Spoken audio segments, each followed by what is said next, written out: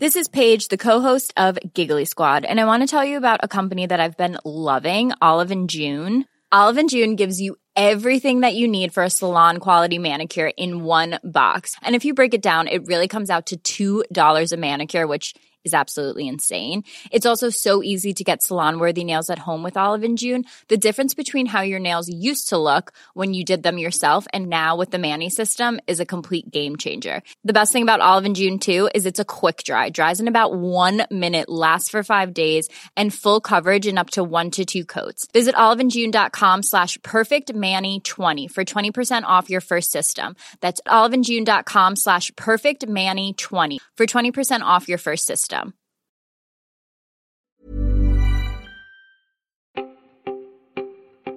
Welcome to the Help Desk. My name is Peter Wells. And I'm Tess Bennett. And Tess, we've got yet another Facebook story to start us off. We do. So Facebook has announced the launch of cloud gaming, making it possible for its web and Android users to try out free-to-play games without leaving the social network. So it's available on Facebook's desktop website and Android app, but not on iOS due to Apple's, quote, arbitrary policies. The exclusion of Apple's devices from Facebook's cloud gaming is the latest shot fired in a long-running feud between the two companies. But firstly, Peter, are these games any good? They don't look to be. I mean, they look like the standard time wasters, Candy Crush and those kind of games where they're games you might play at a bus stop while you're waiting for a bus, but not much more. Mm-hmm. So it makes perfect sense to be inside the Facebook ecosystem then. Yeah, I mean, God forbid someone ever leave Facebook for a moment.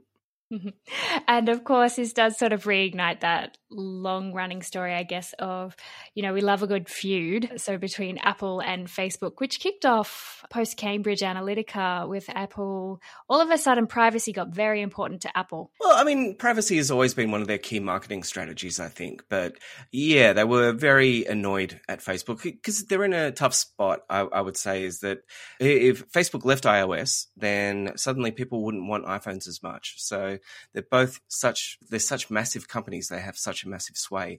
But it's funny that like when it comes down to these fights, that I don't have much faith in the DOJ tearing apart Facebook, but Apple has a good shot. But Apple's own, I guess, App Store policies are under a bit of scrutiny as well. Oh, totally, yeah. So it's the enemy of my enemy is my friend at this stage. Moving on, and just 17 people have been found with the COVIDSafe app that would have otherwise not been found via the standard contact tracing in New South Wales and Victoria.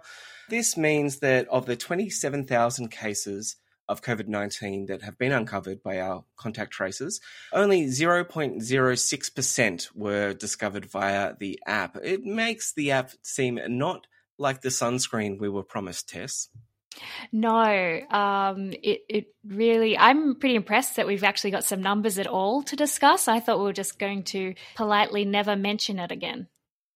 Exactly, but unfortunately they have to show up to Senate estimates every couple of months and give a report. So yeah, we do know that 7 million people have downloaded the app. I feel like I've accounted for about 12 of those downloads because I was doing a lot of testing on various devices to see whether it would work in the background on iOS, and that has been the issue since the get-go. It has not worked, and I'm glad that this is still in the news because as we're reopening, it would be really handy for a COVID-safe app to work. Yeah, I agree. And with those, I guess, we always heard about the download figures, but we never got anything more useful than that in terms of how many people were active on it every day or how many contacts are being found. And I think, moving out of lockdown from Victoria and opening up borders around the rest of the country, it does seem like it would have a role to play, but I sort of don't think that we'll end up seeing another big advertising campaign that we did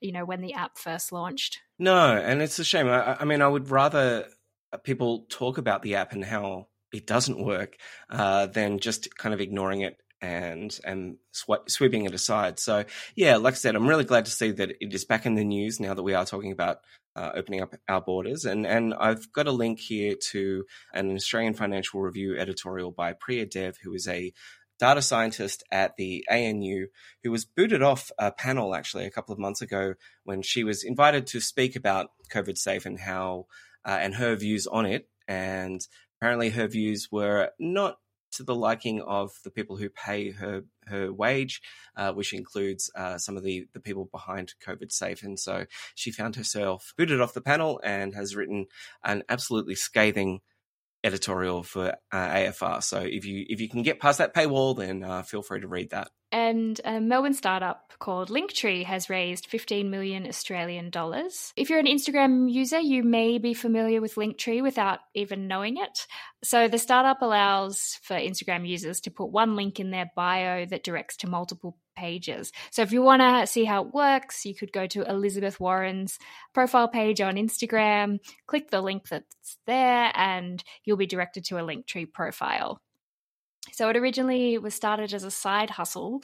The founders created the platform to solve their clients' problems while running a digital agency in 2016. Yeah, it's kind of clever. I have seen the links 100 times in the past on Twitter and Instagram, and those places where, yeah, like you said, you only get one link to talk about yourself.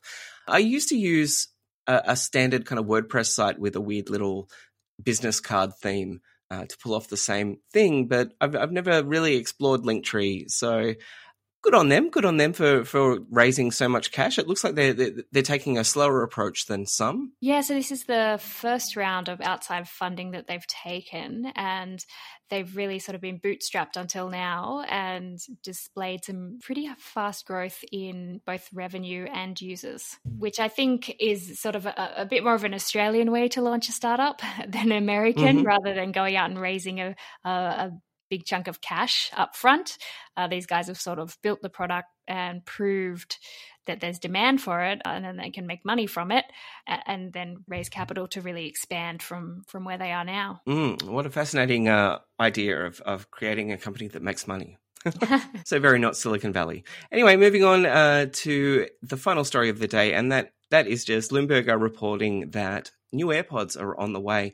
I'm disappointed by this. I linked to it purely because I was hoping that we'd see new AirPods before Christmas. They seem to be a very popular present. You just need to look at what companies are giving away to entice you to do surveys and things like that. And, a couple of years ago, it was iPads. A few years before that, it was iPods. And now it's AirPods seem to be the main way that people try to get you to do surveys online and things like that. So the AirPods are definitely popular out there. I really did hope to see new models before Christmas, but this report says we're going to see two new versions of the AirPods, a smaller version of the AirPod Pro, that could ditch the stem entirely and maybe go for that jelly bean look that most of its competitors have, and an update to the entry-level AirPods that will have a slightly smaller stem and user-replaceable ear tips, which will make those entry-level ones just a little bit more comfortable and easier to kind of block out ambient noise. You're an AirPods user, aren't you? I am. I think they're probably the best thing I bought at the start of lockdown in terms of how much I use them. And if I were to lose them, I would probably just go out and buy new ones immediately.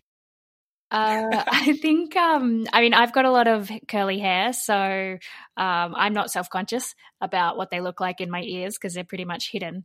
But I do remember thinking the stems were a weird design choice for the first generation of AirPods. They looked goofy and everyone made fun of them, but yeah, but they're so convenient. You just don't care about how goofy you look after a couple of days using them. I don't know. I don't really like that jelly bean style of the Samsung Galaxy Buds and the Google Pixel Buds. So I'm kind of hoping it's something slightly different than that, just because they really do feel like they clog up your ears somewhat. Whereas the AirPods, for all their weirdness, they do hang out of the ear a bit, and they feel like they grip the ear a little bit more because of that. So be interested to see what the new design looks like. I still have the Bose Sleep Buds, which are now discontinued because they couldn't get the batteries work over a long enough period of time, or the batteries kept dying, and so they discontinued that product. But it was fantastic. Well, that's all the news we have time for today. Thank you, Tess. Thanks. And we will speak to you tomorrow. See Bye. Ya.